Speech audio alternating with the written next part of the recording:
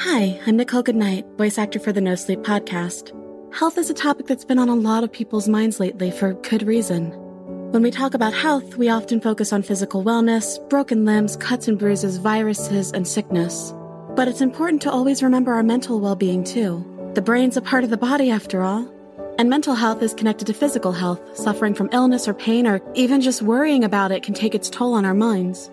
Even though physical ailments might seem more visible and intimidating, you can't overlook the need for mental wellness and staying healthy in mind as well as body. That's where services like BetterHelp come in. If you need someone to talk to or just to listen, they're a great option. BetterHelp will assess your needs and match you with your own licensed professional therapist. You can start communicating in under 24 hours. It's not a crisis line, it's not self-help, it is professional counseling done securely online. There is a broad range of expertise in BetterHelp's counselor network which may not be locally available in many areas. BetterHelp's service is available for clients worldwide. It doesn't matter when you need help, day or night. You can log into your account anytime and send a message to your counselor. You'll get timely and thoughtful responses, plus you can schedule weekly video or phone sessions so you won't ever have to sit in an uncomfortable waiting room.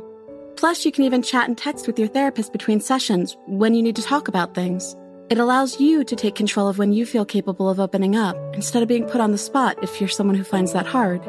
BetterHelp is committed to facilitating great therapeutic matches so they make it easy and free to change counselors if needed. It's more affordable than traditional offline counseling, and financial aid is even available. So whenever you need some help, visit betterhelp.com/nosleep and join the over 500,000 people taking charge of their mental health with the help of an experienced professional. NoSleep listeners get 10% off your first month at betterhelp.com/nosleep. So don't forget that mental health is just as important as physical health. Reach out for a helping hand. BetterHelp can offer that helping hand. So visit betterhelp.com/nosleep to get 10% off your first month whenever you need it. That's right, Nicole. This podcast is sponsored by BetterHelp, and NoSleep listeners get 10% off their first month at betterhelp.com/nosleep. Now, it's time for the horror to begin.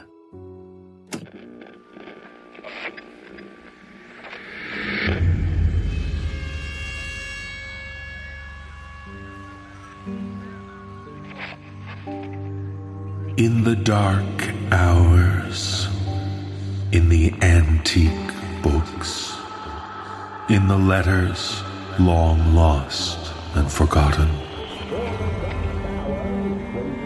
there are tales of horror to frighten and disturb. Come, join us as we delve deep into the darkness, into the sleepless hours when you dare not close your eyes.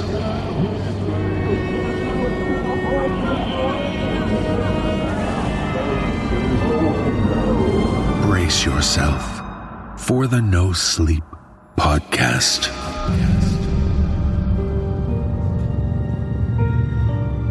Volume 16, Chapter 18.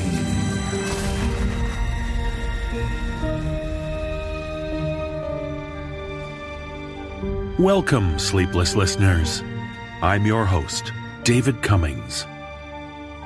We're excited to present Chapter 1 of Dear Laura this week. If you're a Season Pass 16 member, make sure you refresh your feeds for the standalone episode of Chapter 1. And if you're listening to the traditional feed, Chapter 1 will be featured at the end of this episode. We hope you'll be captivated by this first of 6 chapters. And while Dear Laura is not a particularly graphic story, it does contain some disturbing themes. This is a good time to remind you that, when needed, we provide trigger warnings for each episode on our website, with links in the show notes to where you can see them. So plenty of great tales this week and Chapter 1 of Dear Laura. We're proud to present them to you with respect. Now, I should explain something that happened on episode 17. While I was putting that episode together, I had a phone call with Joanna. We were discussing how to handle the stories which we've been encountering, the ones with that almost electrical buzz around them which compels us to choose them, to tell them. While on that call, a story just... I don't know how to explain it. It just seemed to insert itself into the episode. I don't even remember introducing it. It came from a rather ghastly collection of cookbooks written for... well, there's no other way to say it. For cannibals. Joanna and I both felt that book calling to us, but we had no intention of doing anything from it on the show. But now, with stories seemingly having some sort of power to tell themselves, and even impersonate Peter Lewis while doing so, this has caused our saga to take a disturbing turn. I don't know. At this point, well, it's starting to feel like it's the beginning of the end. I can't explain it fully, neither can Joanna, but something is happening. We can feel it. So, understandably, in the midst of all this, Joanna told me she was trying to get away for a short vacation, clear her head a bit. She was looking at places to stay north of New Jersey. She told me that while looking on a website for accommodation reviews, recommended to her by Lyselle Jones, she felt that tingle again, that electricity. It was while reading the reviews for a particular property that it felt the strongest. She asked if I could enlist the help of Nicole Doolin, Graham Rowett, Jessica McAvoy, Sarah Thomas, David Alt, Aaron Lillis, Atticus Jackson, and Peter Lewis to help me convey this odd series of reviews for you. So here is a rather trippy experience from the trip review entry for the Hempel Observatory Holiday Rental, New York State, USA.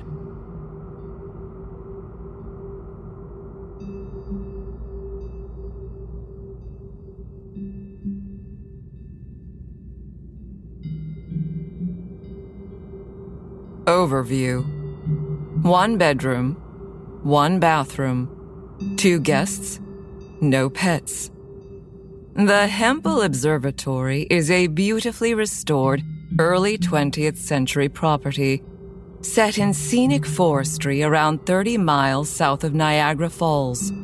It offers discerning guests luxurious and secluded holiday accommodation with exceptional views across woodland and a private lake. The building has a unique, imposing style and is of great historic interest. Construction of the observatory commenced in 1918 by Henry Hempel, owner of a successful local clockmaking business with a keen interest in astronomy and architecture. Henry put his heart and soul into the ambitious design, but tragically was unable to continue with the work, and the building stood incomplete for a century. Happily, the observatory has now been sympathetically converted by the Hempel estate into a delightful 1-bedroom holiday rental that's ideal for honeymooners, stargazers, and dreamers, or any couple looking for a decadent getaway. Guests should be aware that some work is still ongoing as we endeavor to have the great observatory mechanism fully operational in the near future. About the owner. The Hempel estate. Languages spoken. English. Listed since March 1921. Property reviews. Mary Ann Foster, Buffalo, New York. Reviewed on the 30th of April, 2019. Just heavenly. 5 stars. My husband and I were honored to be, I believe, the very first guests at the newly opened Hempel Observatory. I have to say, it's amongst the top 5 luxury self-catering accommodations we've stayed at. Pros.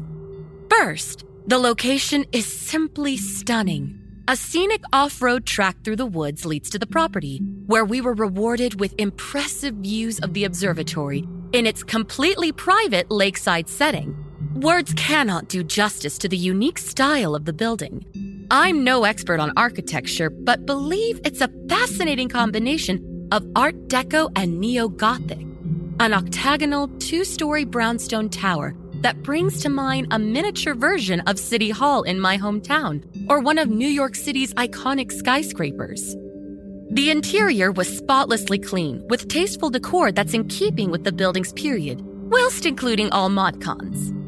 The second floor is taken up by the luxurious bedroom and bathroom. The domed ceiling in the bedroom is a particularly notable feature, decorated with a fascinating starscape that was very conducive to a peaceful night's sleep in the comfortable bed. Cons. It's hard to find fault with such a wonderful property. However, communication with the owner, who we never met, was somewhat impersonal. Nevertheless, everything had been thoroughly thought out, and we felt that help wouldn't be an issue if a problem had arisen. Pete, 1989. Longmont, Colorado.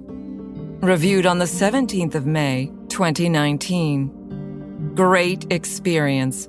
5 stars. Loved our stay. Decided to treat my partner to a birthday weekend here because he's into astronomy and historic buildings. The property certainly lived up to the stunning photos on Trip Reviewer. It's a great place to hang out, and we really enjoyed the private walking trails in the woods. Everything was clean, comfortable, and well-equipped. Gary was a bit disappointed that it wasn't possible to see the top floor and the telescope, and we couldn't even find a way up there. But we had such a great time that it didn't really matter.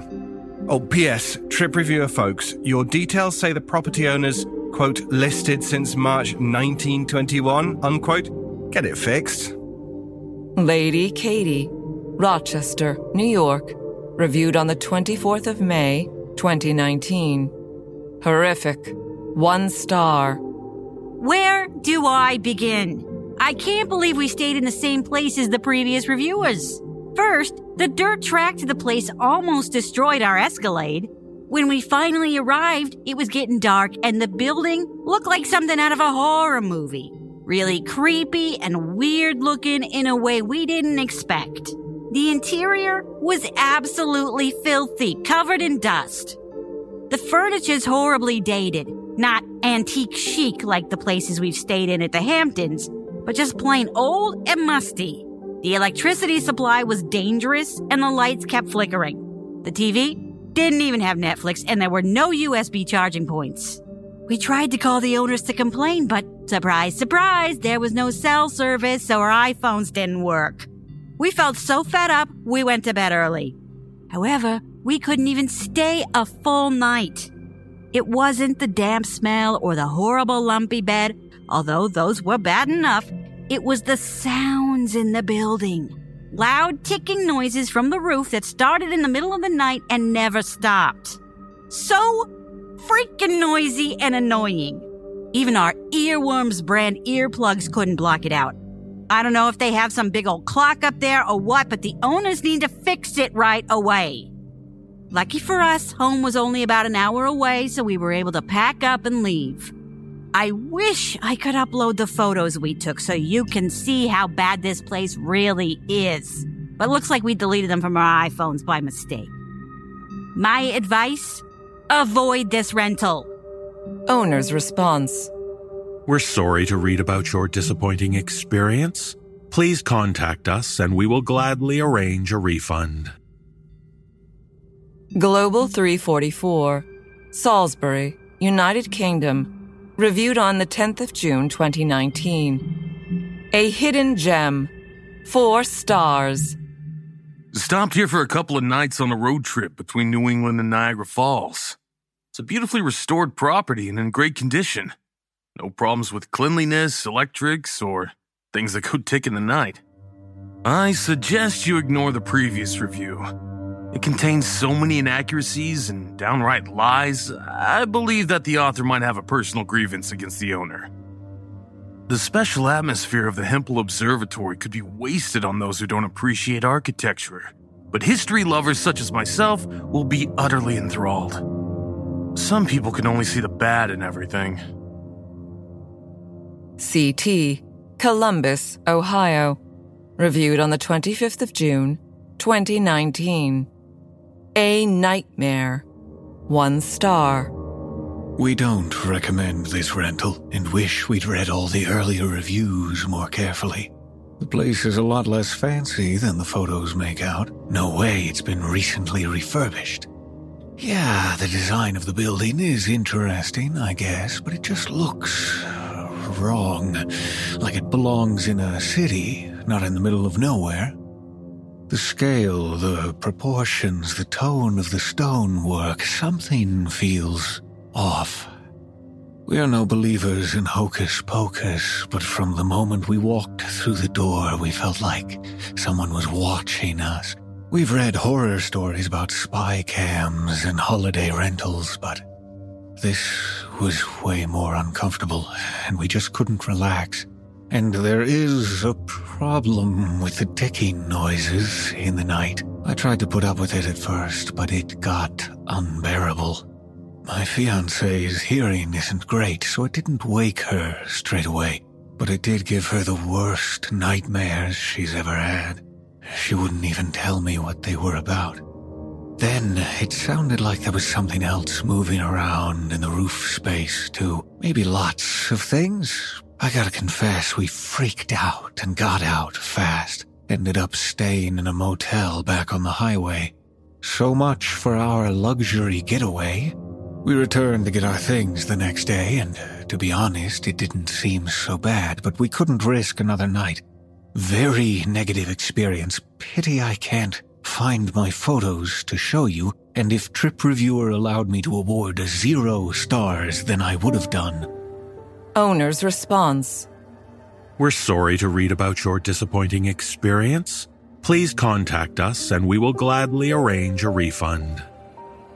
Eldon and Audrey, New Orleans, Louisiana. Reviewed on the 26th of July, 2019. Warning. Site of an inexplicable personal tragedy.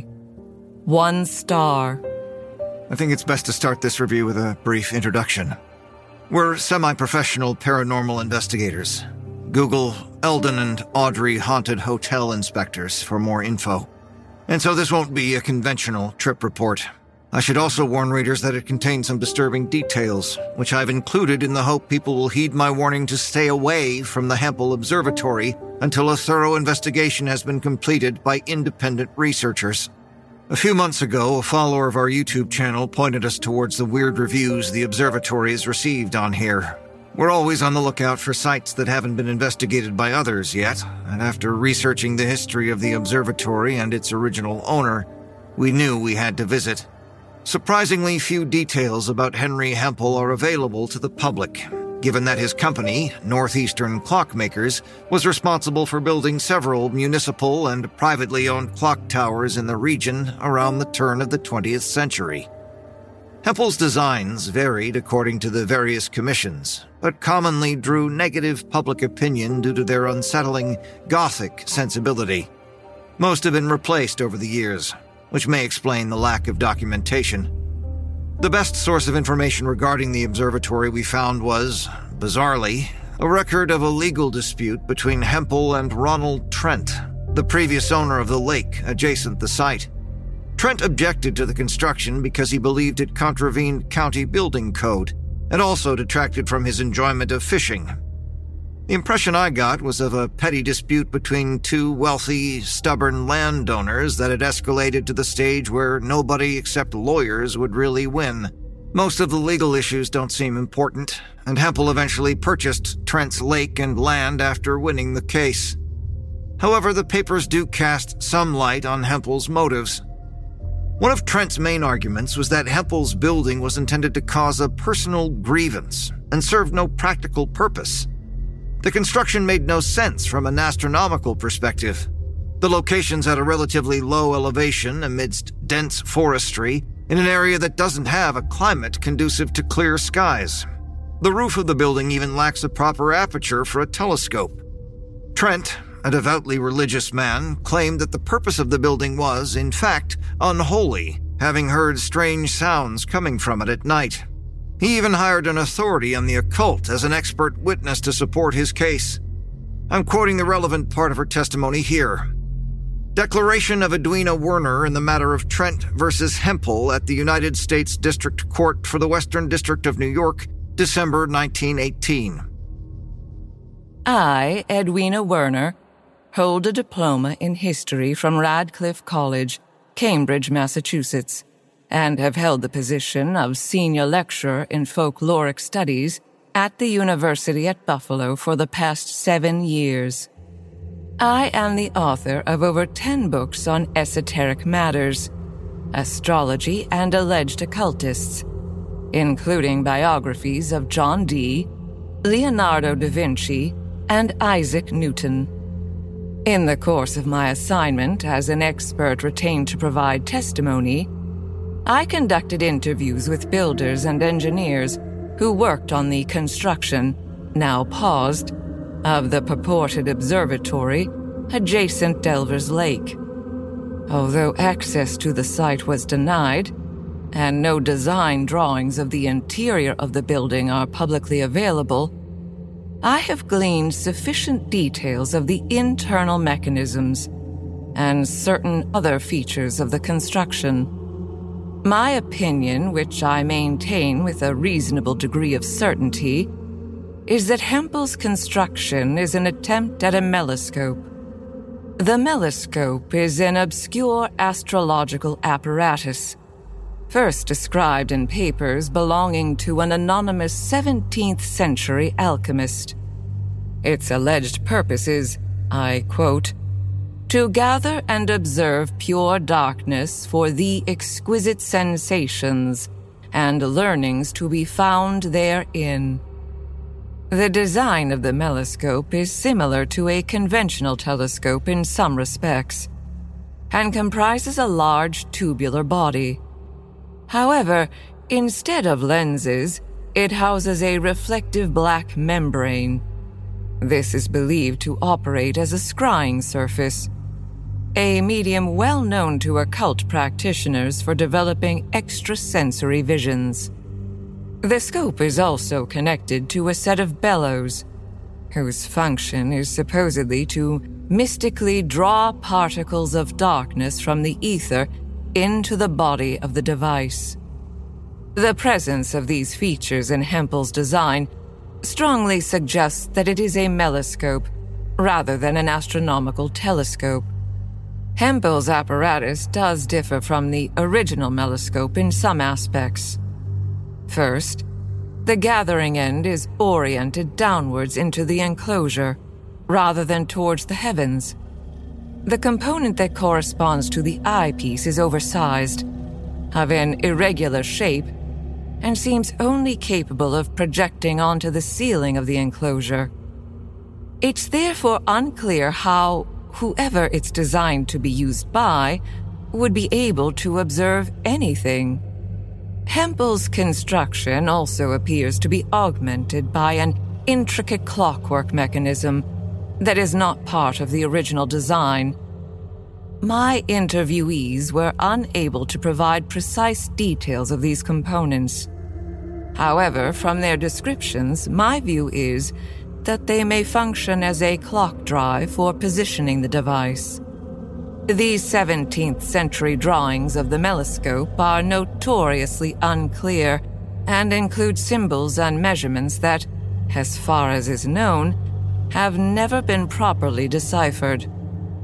However, the writings that have been interpreted indicate that the melescope is only capable of operating under certain very precise conditions.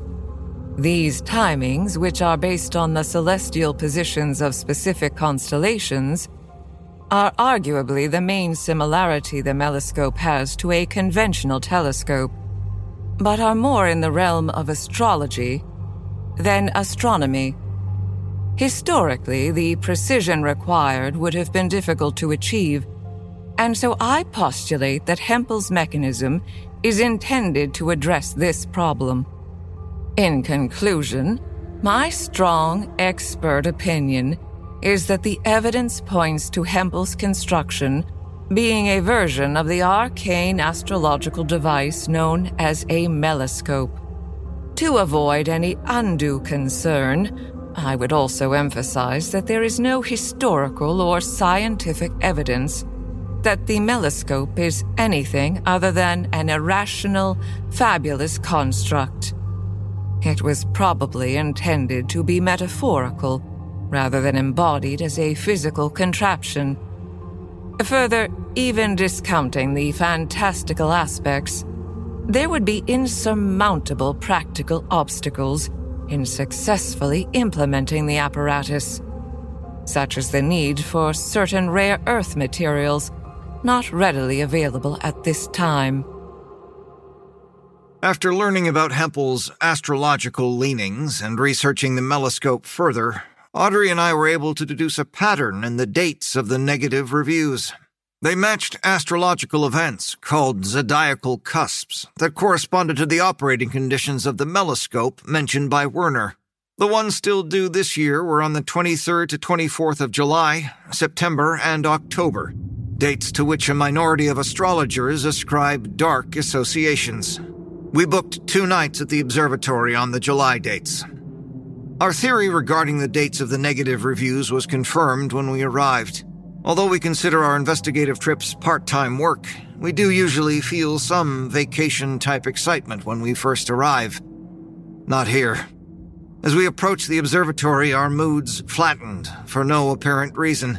As I'll detail later, we experienced strange and tragic events at the property and believe these affected our electronic equipment. None of our cameras, still or video, saved any images, just like it happened to previous reviewers. Audrey's handwritten journal explains how we felt after arriving. July 23rd, 3:30 p.m. Arrived at earliest check-in time. Picked up keys from SafeSpot. The whole booking process has been smooth, almost automated. First impressions. The property looks neglected, and we're surprised to see crumbling masonry and cracked tiles. But it isn't that the pictures on TripReviewer have been photoshopped. It's more like a darkening filter is somehow being applied to the building in the real world, giving it a subtly unreal contrast to its pretty surroundings. Inside is unnaturally dark too, and again, although the furniture and fittings appear to be the same as the ones in the photos, it looks like they've aged unnaturally and are covered with prominent scratches, peeling paint and grime. EM and temperature readings normal. 5:15 p.m. Finished installing sensors and cameras at optimal locations. No activity, and all readings normal. However, the YouTube content we tried to record will probably be unusable. We felt utterly unable to summon up any of our usual lighthearted commentary and banter. We just silently, kind of mechanically, went about our business. Both of us in a dejected, touchy mood. Several petty squabbles about when to eat, where to position cameras, etc. 8 p.m. No camera activity. Readings normal, although technical issues with PIR camera 3 and upstairs EM sensor. Both of us reporting growing lethargic, negative feelings. Decided to leave recording for YouTube until tomorrow. I can't believe Eldon's attitude, though. I know our relationship's been going through a bit of a rough patch recently, but ever since we arrived here, he's been worse than ever. I think he wants to give up on our channel. Says he's sick of YouTube, the endless striving for followers, the constant need to produce content's becoming an endless hamster wheel. I can't let that happen. I need to leave this until later. Those were the last words Audrey wrote. We listlessly watched videos on our separate devices in bed, and it was almost midnight when the ticking reported in the reviews began. We'd read about how loud it was, but nothing prepared us for the reality. A deafening, heavy, tick-tocking rhythm. It was as if the sound was hovering inside the bedroom, not coming from above the ceiling. The ticking was soon accompanied by the sound of smaller gears, clicking, grinding, ratcheting. More and more of them. It sounded like millions. We had to cover our ears. I nodded towards the stairs, but Audrey shook her head. Looked like she'd regained her drive to experience something truly supernatural. She'd always been more hardcore about the spooky stuff than me. We fumbled with our phones to try to get some footage, but my fingers were trembling too much. This is when things got really strange, and I advised discretion about reading on. The noise was too loud to get close to the ceiling to investigate, so we just lay on the bed. I toughed it out, pushing past discomfort to a point where the sound resonated through me. My whole body vibrated with each tick. I was flooded by a feeling that wasn't exactly calmness, but I became still. My heartbeat and breathing kept time with the ticking. Even my thoughts felt synchronized with its rhythm. I managed to glance at Audrey. From the regular rise and fall of her chest, I guessed she was experiencing the same thing. A creaking noise joined the clockwork cacophony, and a split appeared in the center of the domed ceiling. Its two halves slid open like a giant eyelid. The aperture revealed a vast mass of clockwork components wheeling in blackness. A sprawling cosmos of spinning, twitching gears, spindles, and cams that should never have fitted inside the dome. At the center of the movement, a huge, cannon-like cylinder hung down. The meloscope. My eyes fixed on the dark glimmer inside it. It reflected Audrey and me lying on the bed. Veins in our necks and arms visibly throbbed in time to the mechanical beat. When I should have been fearful and concerned for us, what I actually felt was a creeping sense of disgust. I couldn't help it. Couldn't think any differently. My attention fell on Audrey's reflection, and involuntarily focused on insignificant blemishes that used to be invisible to me. The tiny chip in her front tooth, the blurry edges of the black rose tattoo on her forearm. They'd become mountainous, magnified flaws that spawned physical repulsion. The expression on her face told me she felt the same about my image. At that moment, it made me hate her more. The shimmering membrane rippled, and other images began to overlay our reflections. Flashbacks to arguments, failures, disappointments, carouseling scenes of anger, jealousy, infidelity. I couldn't tell whether the images were memories, fantasies, or fears, whether they were even mine or hers. The meloscope's bellows started to move, laboriously at first. Throughout all this, my eyes and mind remained fixated on the images flaunted by the screen. They forged a burning coal of resentment in my chest, which felt like it'd be torn out, as if the device wanted to inhale it, consume it, appraise it. As the bellows sped up, the meloscope began to swing like a pendulum between Audrey and me, hypnotic and threatening. I sensed the malice the device was engineering would destroy me if I let it continue.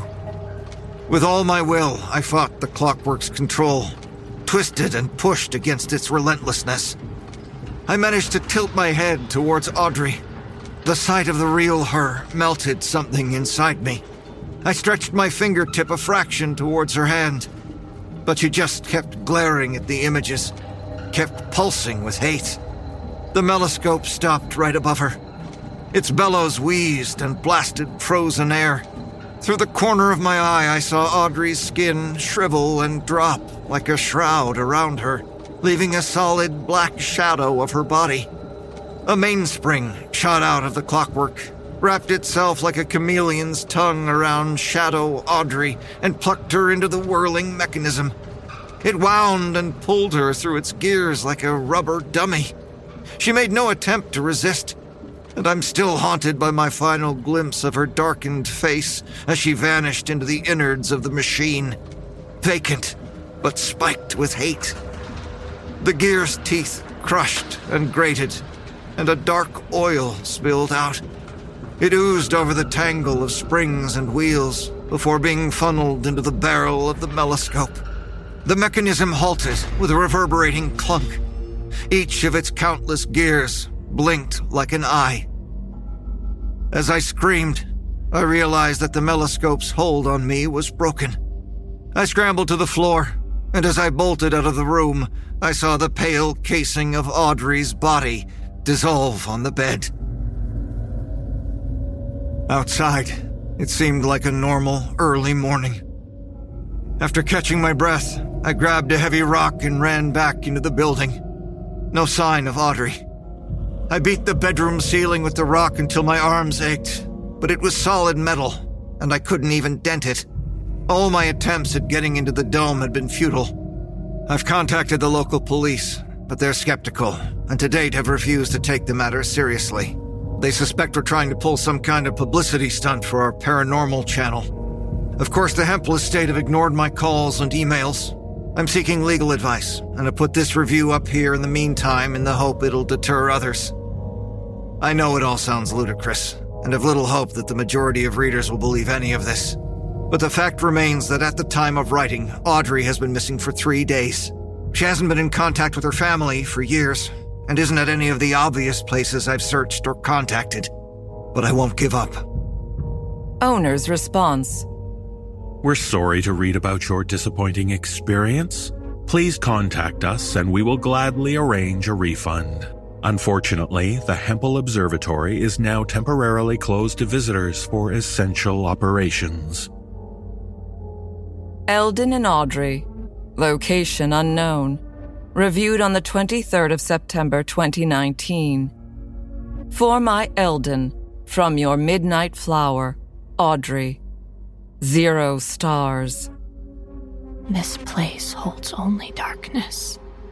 In this place, no sun shines, no man smiles. From this space I see into your true heart, your rotten core splayed to display your failings, your slackness, your inevitable surrender. Follow me. Be a part, not apart. Let me tease out your emptiness and roll it in invisible fingertips. Let innumerable eyes gaze into nothing but all you lack. Eldon and Audrey, New Orleans, Louisiana. Reviewed on the 25th of September 2019. What's going on? 1 star. I don't know who's responsible for that last review, but it wasn't me, and it isn't funny. I don't even know how we're even able to review an inactive property. But I'll use it as an opportunity to update and repeat my previous warning. The Hempel Observatory seriously needs to be investigated, and people should stay the hell away. Audrey's still missing, despite all my efforts. She's not the kind of person who'd just disappear, no matter what problems we were having. They really weren't that serious. The only good thing is that the observatory's been closed off with some heavy-duty security, so there's hopefully little risk to the public. I've sought help from some of my contacts in the paranormal field who are no strangers to getting into out-of-bounds places, but even they weren't able to get anywhere near. So it looks like I've reached a dead end. Police and private investigators have gotten nowhere. No meaningful replies from the estate or their lawyers. I'm losing hope. I've even started doubting my own sanity. But I know what happened that night. I also haven't found any more information about Hempel or his designs. The few records indicate he vanished from public life sometime in the 1920s after becoming increasingly angered by critics of his work. I'm coming to the conclusion that he was simply like his sick project, something that just didn't belong and best forgotten. And whoever wrote that last review, you need to stop stalking me. I don't know how you found that private reference you put in the title that only Audrey and me knew about, but I'm not in a good place right now, and you won't like what you find if you keep it up. Owner's response. We're sorry to read about your disappointing experience. Please contact us and we will gladly arrange for you to revisit the Hempel Observatory so that we can alleviate all your concerns.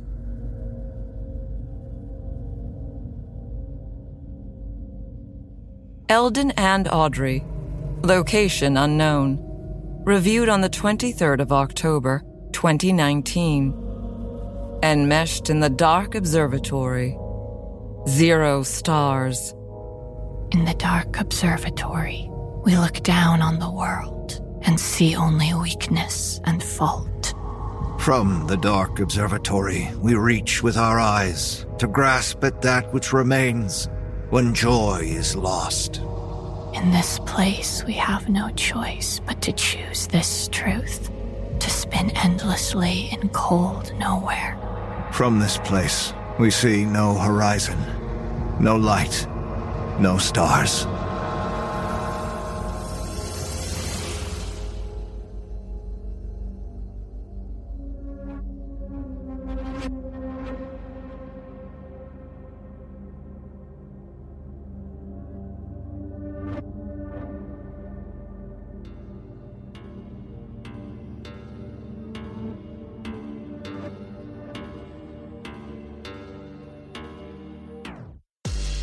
Wow, could you imagine staying at a place as creepy as that? No thanks. It makes me glad I don't have a lot of money to travel at the moment. Travel can be expensive. Yeah, and I'm trying to pay down my credit card. Debt like that can be its own horror story. If you dread looking at your credit card statements, you're not alone. Debt can feel crippling. But have you heard about Upstart? It's a service which can help you on your path to financial freedom. Upstart? How does it work? Upstart is the fast and easy way to pay off your debt with a personal loan, all online. Whether it's paying off credit cards, consolidating high-interest debt, or funding personal expenses, over 500,000 people have used Upstart to get one fixed monthly payment. That sounds pretty good. But what if my credit score isn't, all that great? Upstart knows you're more than just your credit score and is expanding access to affordable credit. Unlike other lenders, Upstart considers your income and current employment to find you a smarter rate for your loan. But I'll have to set aside hours to fill out long, complicated loan applications, right? Not at all. With a 5-minute online rate check, you can see your rate up front for loans between $1,000 to $50,000. You can receive your funds as fast as one business day after accepting your loan. Really? Sounds like a trip might be in my future. Find out how Upstart can lower your monthly payments today when you go to upstart.com/nosleep. I got it. That's upstart.com/nosleep. Don't forget to use our URL to let them know we sent you. Is there any fine print? Only to mention that loan amounts will be determined based on your credit, income, and certain other information provided in your loan application. I'm going to go to upstart.com/nosleep. Then I'll start packing for my trip. Sounds great. Upstart will help you get to a relaxing hotel soon. Ooh, I can't wait. Just make sure you follow the rules. Huh? Never mind. Just pay attention to this next story as we return to the horror.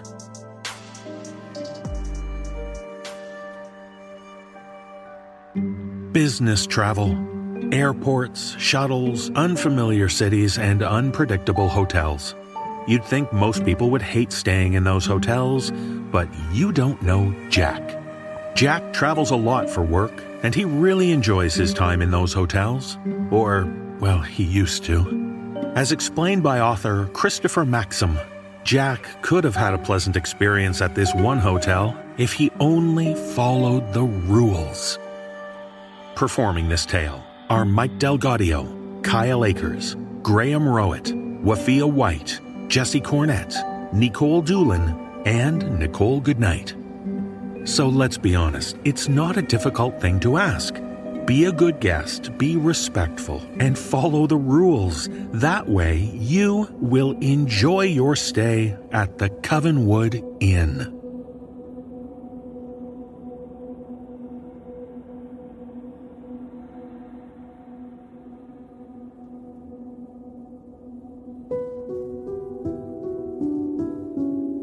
Business trips are dreadfully boring, especially in my line of work. The only good thing about them? Hotels. The tedium of day-to-day dealings, bookended with clean towels and a mint on my pillow. If I could live in one, I surely would. There's something in the ambiance that soothes my soul, for lack of a better phrase. At least, that's how I felt until staying at the Covenwood Inn. It seemed like any other hotel at first. Typical floor plan, decorative arrangements, overly polite check-in clerk. It wasn't until I received my key card and ventured up to room 371 that I would notice a dissonance in the layout, something amiss that broke up the usual hotel landscape. In my room, placed deliberately on the bed, was a sheet of paper. Restrictions printed on an official Covenwood Inn stationery. Room 371, guidelines. Number 1, no television after 9 p.m. Number 2, only accept incoming calls on the room phone. Number 3, leaving your room between the hours of 10:30 p.m. and 1:30 a.m. is strictly forbidden. Number 4, at least 2 to an elevator at a time. Never go in alone. Number 5, no visitors. If there's a knock at the door, ignore it. Number 6. The minibar is for emergencies only? Number 7. The view is a lie. Don't trust it. Enjoy your stay. Okay, that was odd. I had never seen anything like it, not once, in any of the hotels I'd stayed at in the past. Perplexed, I called the front desk for answers. All rules are to be followed during your stay. The clerk stated this plainly, as if he had uttered it 1,000 times before. I don't understand. What emergency would warrant the use of the minibar? Why can't I watch TV after 9? What does the view is a lie even mean? I was offered the same reply as before, spoken with the same tone as before, not unlike a recording. All rules are to be followed during your stay. And that was that. No answers, no explanation. Assuming it was some sort of strange hotel humor I was unfamiliar with, I threw the list on the bedside table and forgot all about it. Until later that night. As I laid in bed watching the 10 o'clock news, something completely out of the ordinary happened. The reporter began scratching at her face. A little at first, but then a lot. Her motions became aggressive, and her skin began peeling. Blood dripped from the wounds as she continued to relay her report without missing a beat. No one seemed to notice or react to her appearance. Eventually, she froze in place and stared at the camera. Then, a close-up of her face, grotesque and mangled.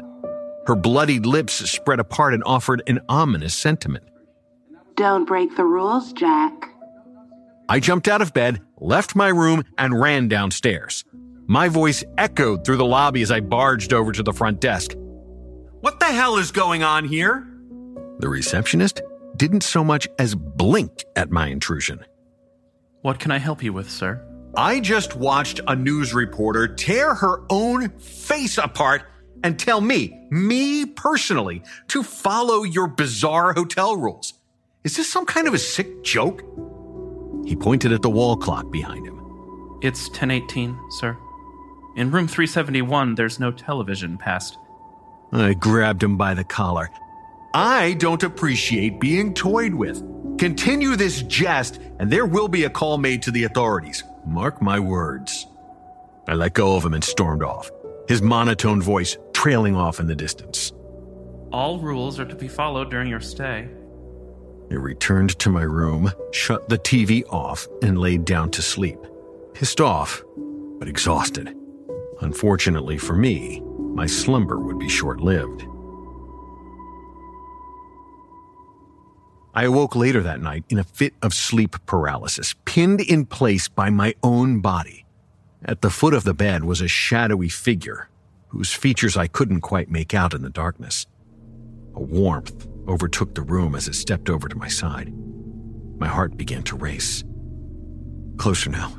I could see it was a man, maybe in his 50s, well-dressed, gray mustache.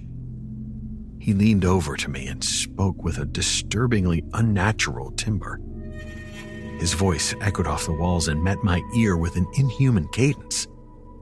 It's a pleasure to meet you, Jack. Are you enjoying your stay so far? I tried to break free of my chemical restraints, but it was no use. Where are my manners? I'm Garrett Covenwood, the owner of this here hotel. I like to greet my guests whenever I can. He rested his hand on my arm. There was a stinging sensation where his skin met mine, but I could barely wince in response to the pain. Follow the rules, Jack. If you don't, you're in for a bumpy ride. All at once, the warmth dissipated, and the sound of my cell phone buzzing rendered me fully awake. I jolted to a sitting position, reclaiming my movement. The man was gone, and my arm was fine. Oh, thank God. It was just a nightmare. I quickly grabbed my phone and answered. It was my boss, Coulter. Hey, Jack, there's been a change of plans. Need you down in the lobby right away. What? What for? No time to waste. Hurry up. I looked at the time. It was 12:36 a.m. I was forbidden to leave my room according to the damned rules. I called the front desk. Now listen here. I need to come down to the lobby and meet my boss. I don't care what your rules say. There better be no weirdness. Do you hear me? The sound of tapping away at a keyboard filled my ear. Sir, our records show that your boss, Coulter Brumlock, is fast asleep in his room. Confusion washed over me. In his room? Asleep? How would you even know that? Wait, are you telling me there's no one in the lobby waiting for me? No, sir. It's a slow night. Just me and the fern in the corner. I hung up the phone and dialed Coulter's number. After 2 rings, he picked up. This better be good, Jack. I was sleeping. Coulter, you didn't just call a moment ago and ask me to meet you downstairs, did you? He let out a groggy sigh. Of course not. What are you talking about? Can I go back to bed now? Another wave of confusion struck. Yeah, sure. Sorry. It was probably a wrong number or something. I'm sorry to wake you. Before hanging up, I asked him one last question. Say, you didn't get a weird list of rules from the hotel, did you?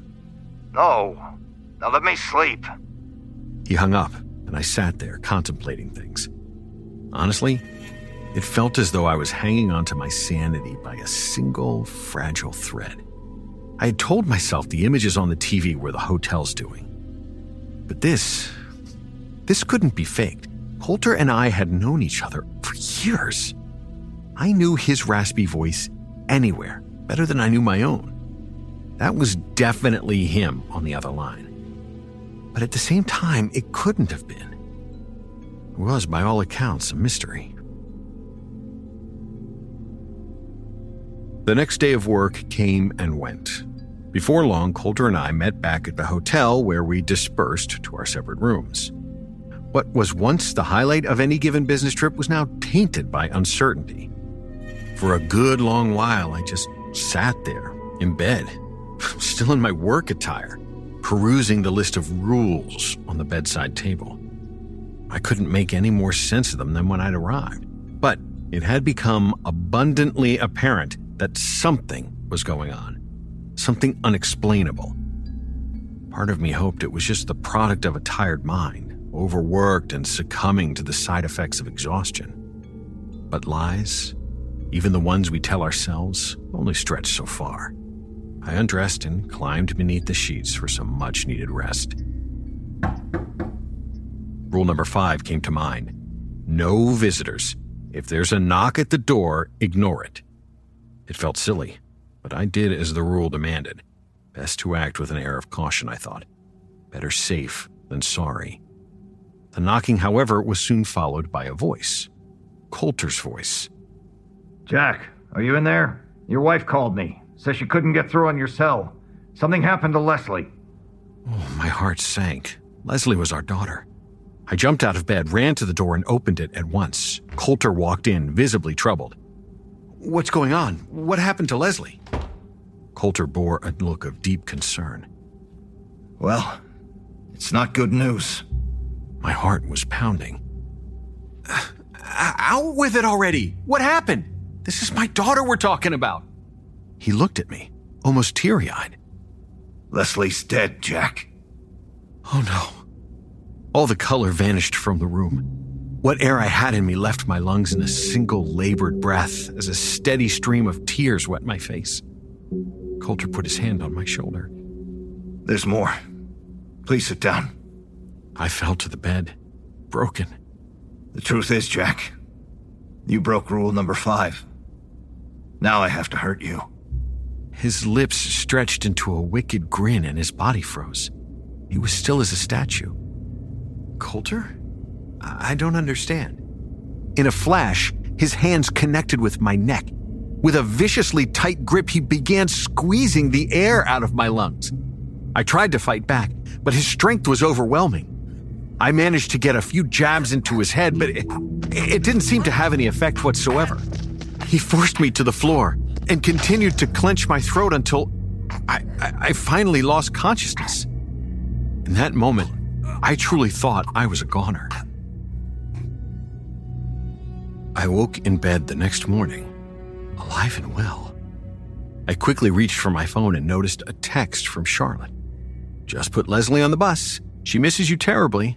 So do I. Please be safe. We love you. I got out of bed and raced to the bathroom mirror. My neck was void of bruising. No signs of strangulation. I called Charlotte to be doubly certain.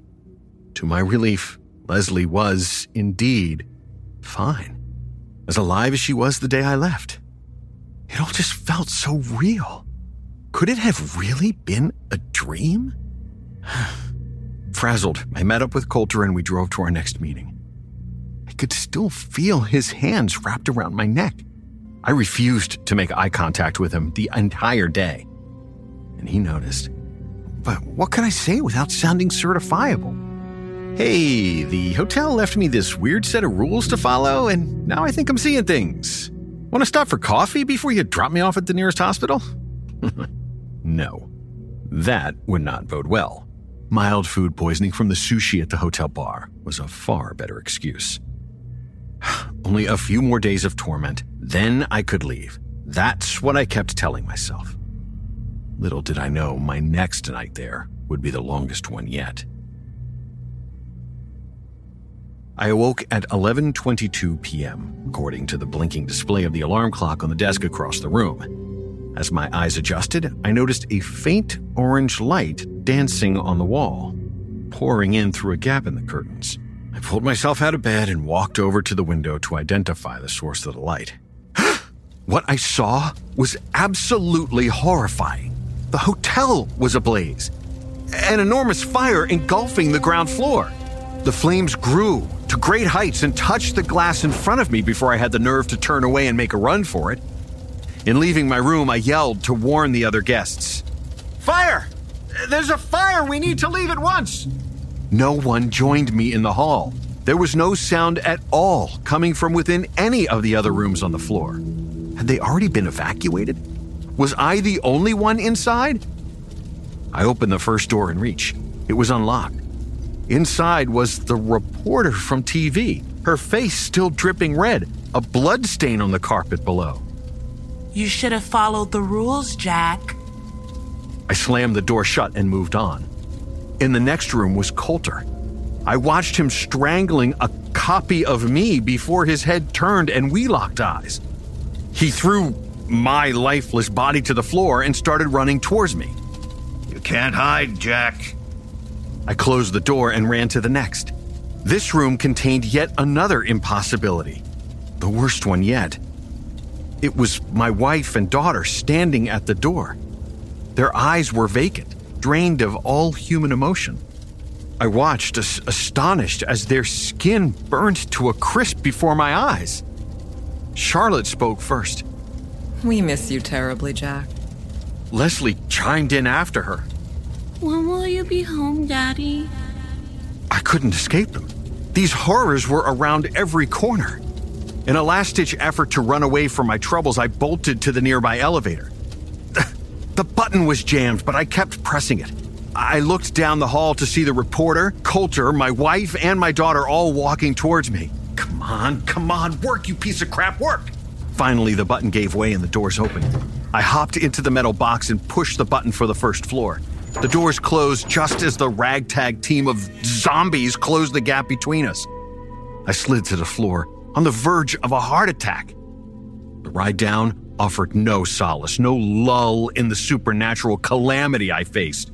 Without warning, the elevator dropped, plunging to the depths of the hotel, far deeper than I thought was even possible. I gripped the railing as tight as I could as the light wavered in and out of life. Between flickers, Garrett appeared before me. You've broken almost every rule, Jack. This is what happens. You'll destroy us all if you're not careful. He vanished and the light left with him. Knowing my death was fast approaching, I closed my eyes and just thought of Charlotte and Leslie. I could see them playing outside in the rain on the day I left. It was always heartbreaking to say goodbye, and this would be no different. I held on to their memory and braced for impact. As the elevator neared the end of its descent, Garrett's booming voice entered my mind and broke the trance. Wake up, Jack! Jarred, my eyes opened and I fell back, landing on the floor. The unique abrasiveness of carpet brushed against my skin. I was no longer in the elevator. Upon taking a deep breath, gathering my wits, the familiar surroundings set in. I had inexplicably been transported back to room 371. As I looked around in disbelief, happy to be alive, I noticed the list in my hand. Rule number 7 was now circled. The view is a lie. Don't trust it. It took a minute to register, but now I knew what it meant. The view through the window. There was never any fire, just another ploy to get me to leave the room, and I foolishly took the bait. My eyes darted to the alarm clock on the desk. It was 1:47 a.m., meaning it was now safe for me to leave, and I needed to get the hell out of there, and fast. I stood up, marched to the door, and grabbed the knob. It was hot to the touch, burning hot. I pulled my hand back instinctively to avoid the harsh heat. Then I noticed the charred wood at the bottom of the door's frame, indicating fire. Real fire. But how? I thought the view had deceived me. I looked back to the list for answers and noticed a postscript scribbled in pen. You should have followed the rules, Jack. You did this. Now we all have to suffer. What? My eyes scanned the page for more clues, but to no avail. They kept landing on rule number 7. In addition to being circled, it was underlined with a striking red ink. Why did my attention need to be drawn there? Was it just gloating? Or something more? That's when it hit me. I walked over to the window and peered outside. The fire raged on outside my room, but the world below seemed unaffected. No flames, no firefighters, no one running out of the hotel. Just a plain old parking lot, traffic on the main road, and trees in the distance. As normal a view as one could hope to expect from this particular vantage point. But the view was a lie. I tried opening the window, but an unseen force closed it shut on my fingers. I screamed and pulled them back. In a great deal of agony, I lifted the chair at the desk and threw it against the glass. It shattered, revealing the world outside for what it really was. I saw the fiery wall below and heard the guests screaming in peril. There was indeed a fire, and I truly was in danger. Still in pain, I picked up the list and looked at rule number 6. The minibar is for emergencies only. Well, this certainly was an emergency. Without any time to waste, I opened the minibar up next to the desk. Inside were no drinks or food, only a small black box with a red button affixed to its surface. I pulled it out and placed it on the bed. There was now smoke seeping into the room through the outline of the doorway. Looking over the list again, there were no further instructions, nothing at all pertaining to the box. There was only one course of action left to take. Okay. I closed my eyes and pressed the button as hard as I could, putting my life in its hands. Memories played in my mind like a film reel running in reverse. The day's events, followed by the previous, and so on. I relived all of the fear and torment in a matter of seconds, until eventually, my eyes opened, and I found myself in line with Coulter at the front desk, waiting to check in. This place isn't too shabby, Jack. Better than the last one, at least. I can't explain how, but I was back in the hotel lobby on the first day of the business trip, the day we checked in. Say, Jack, what happened to your hands? I looked down and saw the bruises left by the window. Oh, it's nothing. I slammed him in the car door, that's all. Both of them? He was cut off by the check-in clerk, greeting me. I was now at the front of the line. Do you have a reservation, sir? I stared at him for a long while, remembering everything that had happened. Then I backed away from the counter and turned to leave. Jack, where are you going? I'm sorry, Coulter. I'm gonna go get an Airbnb instead. I'll see you tomorrow. He waved his arms at me, frustrated, then turned back to book his room. I heard the clerk handing him his key card before I reached the exit. Here you are, sir. Room 371 on the second floor. We hope you enjoy your stay.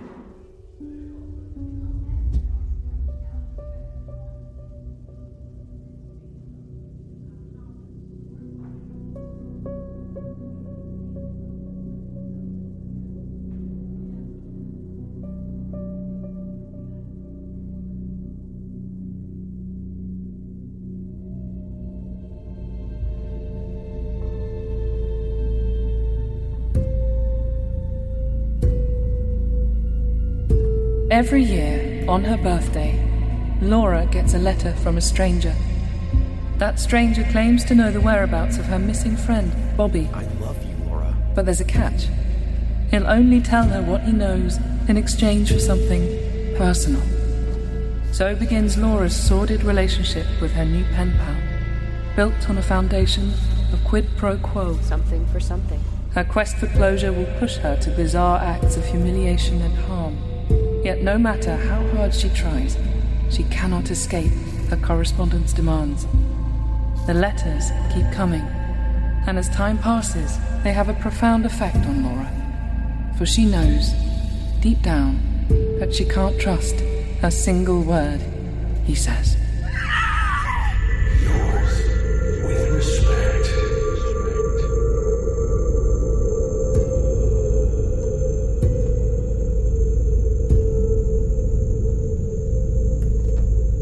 The NoSleep podcast presents Dear Laura by Gemma Amor. Chapter 1.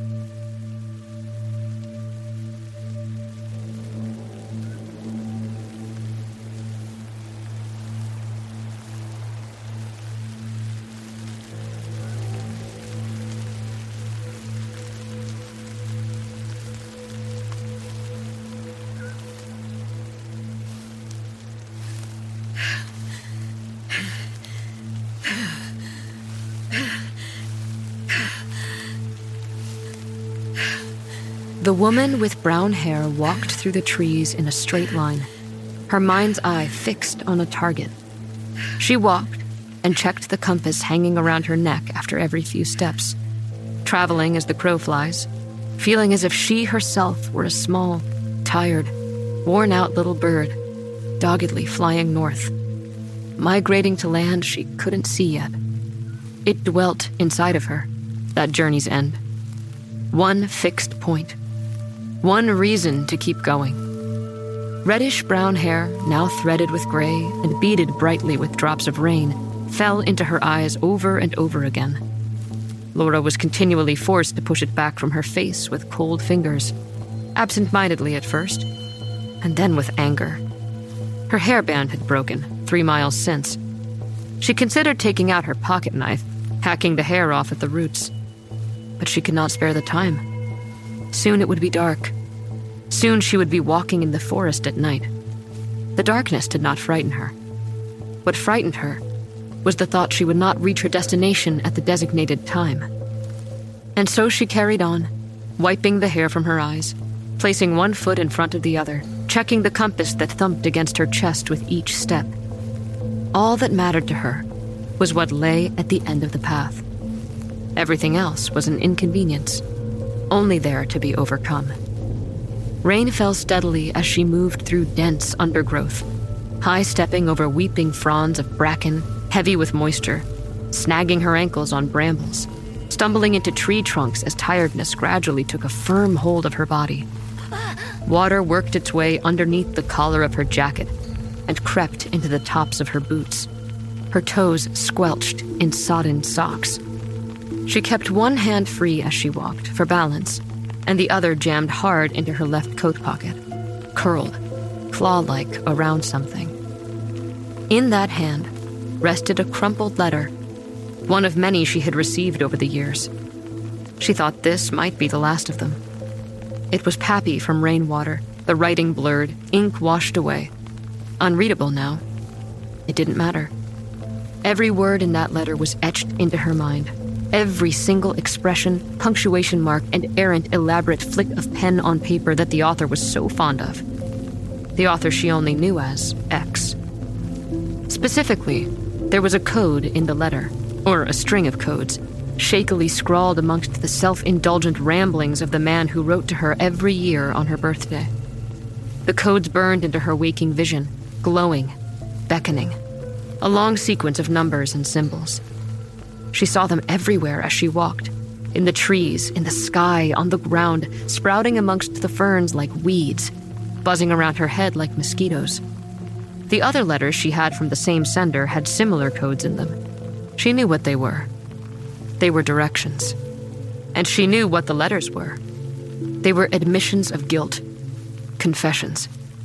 They said, I did something terrible. And they were always signed the same way. Yours, with respect, X. And that, after all, was why she was here. It didn't matter if the author had a poor grasp of vocabulary, spelling, and grammar. It didn't matter if he was arrogant and violent and self-obsessed. It didn't even matter that he was cruel and had been cruel for so many years, and that she was the primary focus of that cruelty throughout her life. It only mattered that he had answers. It only mattered that he knew where Bobby was. It only mattered that she put an end to it all. Laura kept on walking. The first letter arrived in 1994, on Laura's 14th birthday, 1 year after Bobby disappeared. She had grown up very quickly in that year. Physically, yes, but in other ways too. More significant ways. By then, she had lost all hope that they would find Bobby alive. Coming to terms with this had a profound effect on the child that she had been, and she sped past the tumultuous awkwardness of puberty like a flat stone flung across the sea. She became, almost overnight, a quiet and serious young woman with a solid grip on the reality of her situation. Her best friend had gone, and he was never coming back. The ties that bind, she realized, did not always bind tight enough. He had slipped from her grasp, and in doing so, he had taught her a lesson, a harsh and immutable truth, that nothing is permanent. Everything can change. A life can alter beyond recognition in the time it takes to simply let go of someone's hand. His hand in hers was the last thing Laura remembered about Bobby. She still felt the ghosts of his fingers on hers, every day. Hot, smooth, and awkward. Fumbling, stroking her skin. They were clumsy with each other, as teenagers are. She was 13, he was 15. He had kissed her the day before, lightly, on the lips. And now they were going steady, as kids said in those days. And going steady meant holding hands. They had a habit of walking to the bus stop together, and that day had been no different. In matching school uniforms, they dawdled so they could spend more time with each other before the bus arrived. She remembered blushing, stammering as she spoke, unsure of what it was they were supposed to say to each other now that they were boyfriend and girlfriend. How was the rest of your birthday? It was okay. Mom was working late as usual. My dad tried to bake a cake. It tasted really bad. Did you like the card I got you? I did. It made me smile. Well, I know how much birthday cards mean to you. I put it in my memory box, so my parents wouldn't find it. Wait, didn't you tell your mom and dad yet? That we're dating now? No, not yet. I know what they'll say, though. They're gonna yell at me. They already think I spend too much time with you. They trust me, though, right? They know nothing bad is gonna happen to you when you're with me. You're my best friend. I know. They do trust you. That's why they let me walk to the bus every day with you and hang out all the time. I trust you too. Good. Laura, can I tell you something? Yeah, of course. Promise you won't judge me. Of course not. What is it? You have to promise not to tell anyone, okay? Not your mom or dad or anyone else. It's really important. And not any of your other friends. I don't have any other friends, Bobby. Only you. Just promise me. Okay. You're kind of freaking me out, Bobby. Yeah, I know, but it's important. I mean it. And you're my best friend and the person I care about most in the whole world, but lately God, this is so difficult. I mean, lately I've been feeling like... Like what? Like no one really knows me. Not the real me. I don't understand. What do you mean by the real you? I know you better than anyone. And I like who you are. I know you do, Laura, but you don't know me as well as you think. I have a different side to me. But you just said, I thought we were best friends. Yeah, we are. I mean that, but it's just... I've been... What is it, Bobby? What's going on? You can tell me. I think I might be... Actually, you know what? Never mind. Bobby, you're being really annoying. Just tell me what's up before the bus arrives, would you? I can't tell you. If you knew, then you wouldn't be my friend anymore. If I knew what? What's going on with you? Nothing. I'm okay, honest. Wait, I've got it. You're a secret agent. A spy. No, better, an assassin. Cut it out, loser. I'm not a spy. It doesn't matter. It does to me. Yeah. Can we change the subject? I love you, Laura. I love you too, Bobby. Dork. Loser. They laughed, but Laura's shyness returned, which upset her, because she'd been telling the truth. She felt she knew Bobby better than she knew anyone else. Their parents were old close friends and neighbors, but using the L word with each other felt like new territory, and Laura was woefully ill-equipped to navigate it. She felt a certain hesitance from Bobby, too, as if he were also unsure as to what the rules were now that they had begun to explore each other in different ways. So they carried on in silence. His fingers stroked her hand, and they blushed, and scuffed their feet in shared embarrassment. She wondered if he would try to kiss her again before the bus arrived. But he seemed preoccupied, his mind elsewhere, his eyes focused on the road beneath them. So she didn't ask. And then she realized she'd forgotten something. What that thing was now, she could barely recall. A pencil case, her homework, her lunch. It was something small and yet vital, something she would be in trouble for if she forgot. So Laura let go of Bobby's hand. I forgot something. I'm sorry. Okay. I'll just run back. Okay. I'll be 5 minutes. Wait for me, will you? Yeah, sure. Hurry, don't want to miss the bus. She ran up the road to her house, her bag thumping against her hip heavily. As she hurried back, she thought about love, about the word itself, and how grown up it felt to say, I love you. She thought about how nice it felt to hear, how warm and yet uncertain it had made her feel. It was both comfortable and terrifying at the same time. Meanwhile, Bobby stood on the pavement, looking into the distance with a small frown on his pale, long face. Laura would never hold his hand again.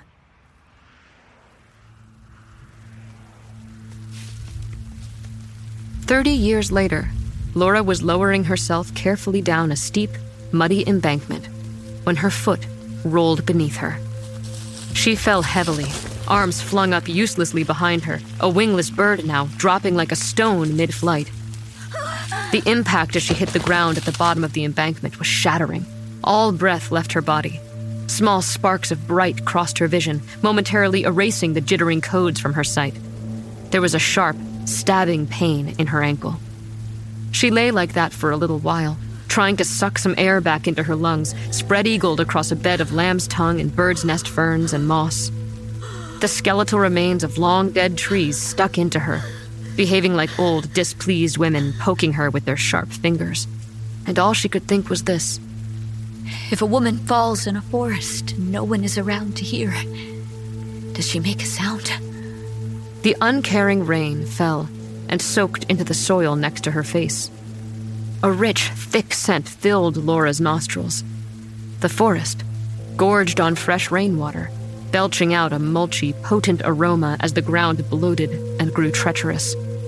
She lay there, panting, and tried not to panic about the fading light, about the time slipping away, tried not to think about how much slower she would be now that she was injured. And all the while, her ankle throbbed with fierce, shrieking pain, and she sensed that something was very, very wrong down there. Eventually, she regained enough strength to reach down with shaking hands and feel for the problem, the source of the pain. It didn't take long to figure out. Instead of flesh, she found a jagged, sharp piece of wood. It was jammed into the soft part of her ankle just above the heel, piercing the gap between her ankle bone and her Achilles tendon, right above her stiff leather boot. Blood, slippery and fresh, flooded down her foot. She wiggled the stick experimentally and gasped. The pain was incredible, shooting up her entire leg, ricocheting off her back teeth. She knew the piece of wood needed to come out, else she would be crippled and unable to use the leg. And if she was crippled, she wouldn't get to where she needed to be at the right time. Already the day was fading. The tree trunks around her looked less solid, and the sky sank lower to meet the canopy overhead. Her window of opportunity was closing inexorably. Time to act. All obstacles were simply there to be overcome.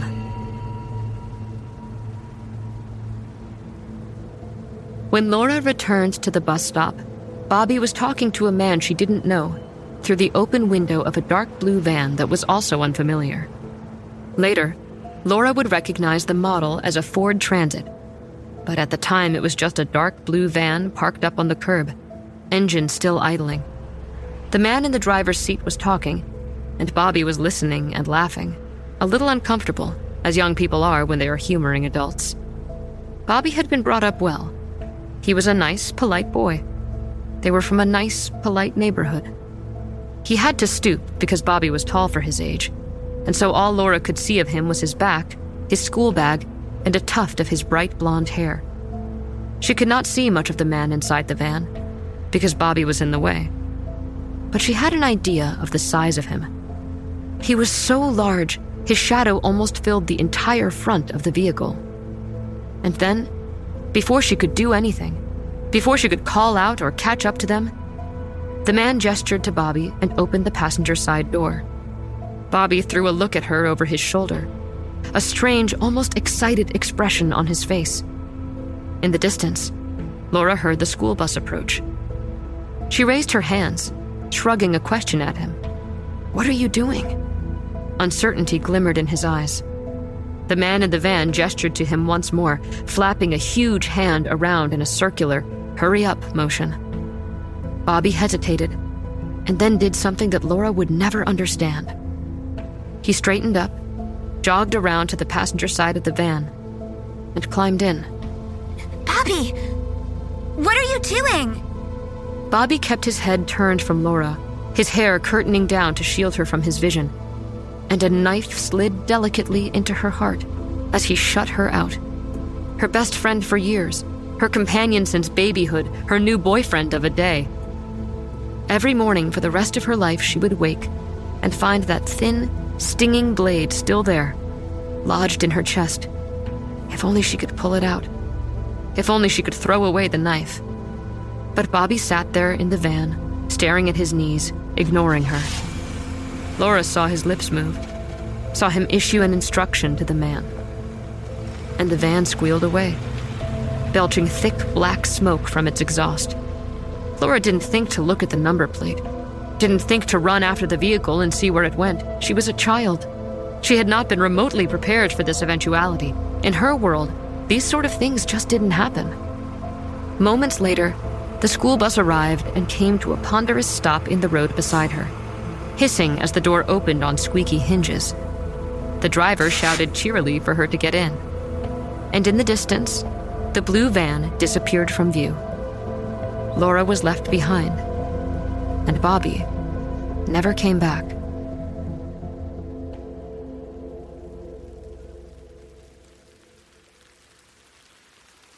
Laura clumsily shrugged out of her backpack, freeing up her sore arms. She dug around inside for her small first aid kit, thankful that she had thought to bring it. It took a while to locate, for there were other things inside the pack: a small trowel, 2 large bottles of water, a torch, a folded tarpaulin, energy bars, and a plastic bag inside of which a bundle of letters lay, bunched tightly together with elastic bands. There was something else at the bottom of the pack, too, rolled inside an old towel, something heavy and compact. But she couldn't think about that now. She scrambled through the bag's contents and eventually seized the hard green case with a white cross stamped on it. And then, on thinking about it, a bottle of water and the flashlight.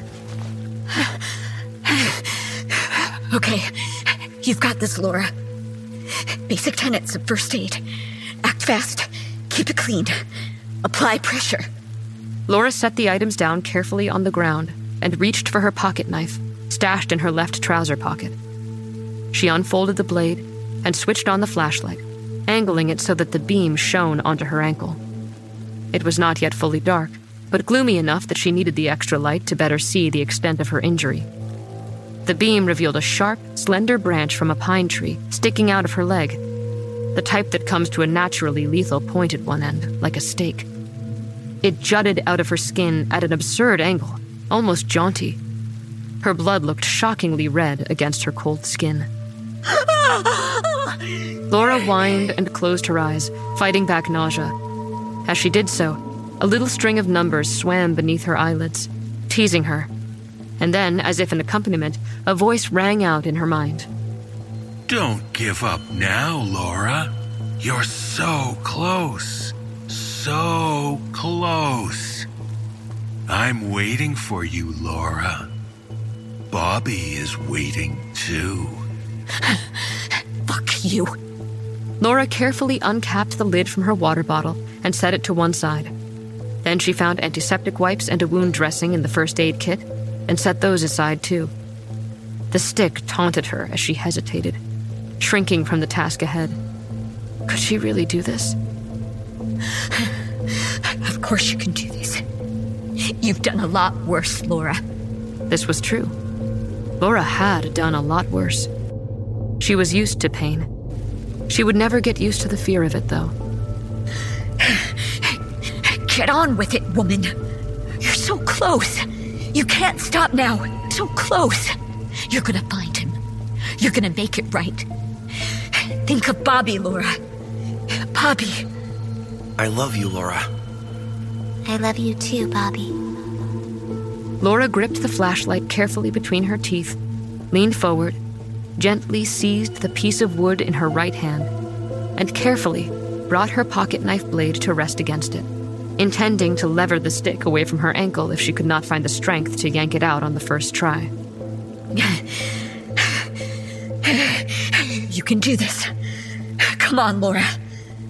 Laura silently counted to 10, chomped down on the flashlight so hard she thought her teeth would splinter, squeezed her eyes shut, and pulled.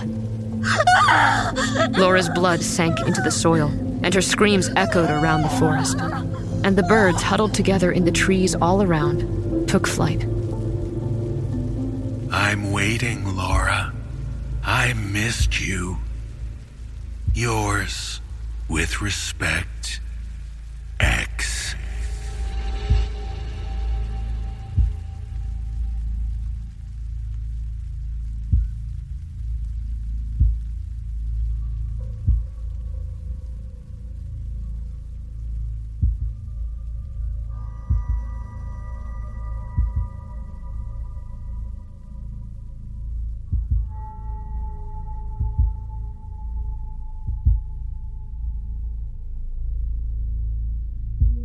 Dear Laura was written and adapted for audio by Gemma Amor.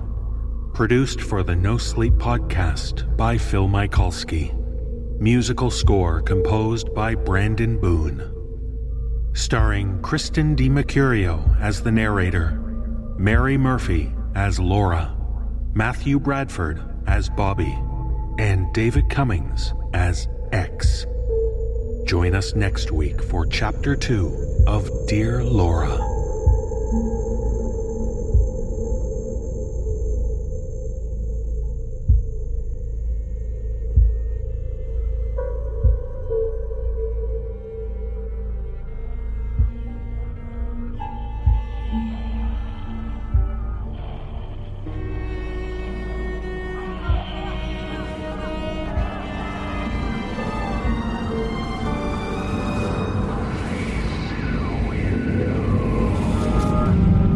As we place the letters back in their envelopes, it's time to take our leave for now. The musical score was composed by Brandon Boone. Our production team is Phil Michalski, Jeff Clement, and Jesse Cornett. Our creative content manager is Olivia White. Our editor-in-chief is Jessica McAvoy. I'm your host and executive producer, David Cummings. If you would like to find out how you can hear the extended editions of our audio program, please visit the NoSleepPodcast.com to learn about our Season Pass program. 25 episodes, each over 2 hours long, and 3 exclusive bonus episodes, all for only $25. On behalf of everyone at the No Sleep Podcast, we thank you for listening and for being ever curious.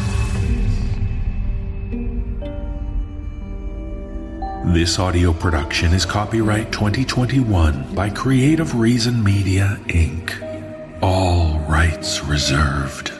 The copyrights for each story are held by the respective authors. No duplication or reproduction of this audio program is permitted without the written consent of Creative Reason Media, Inc.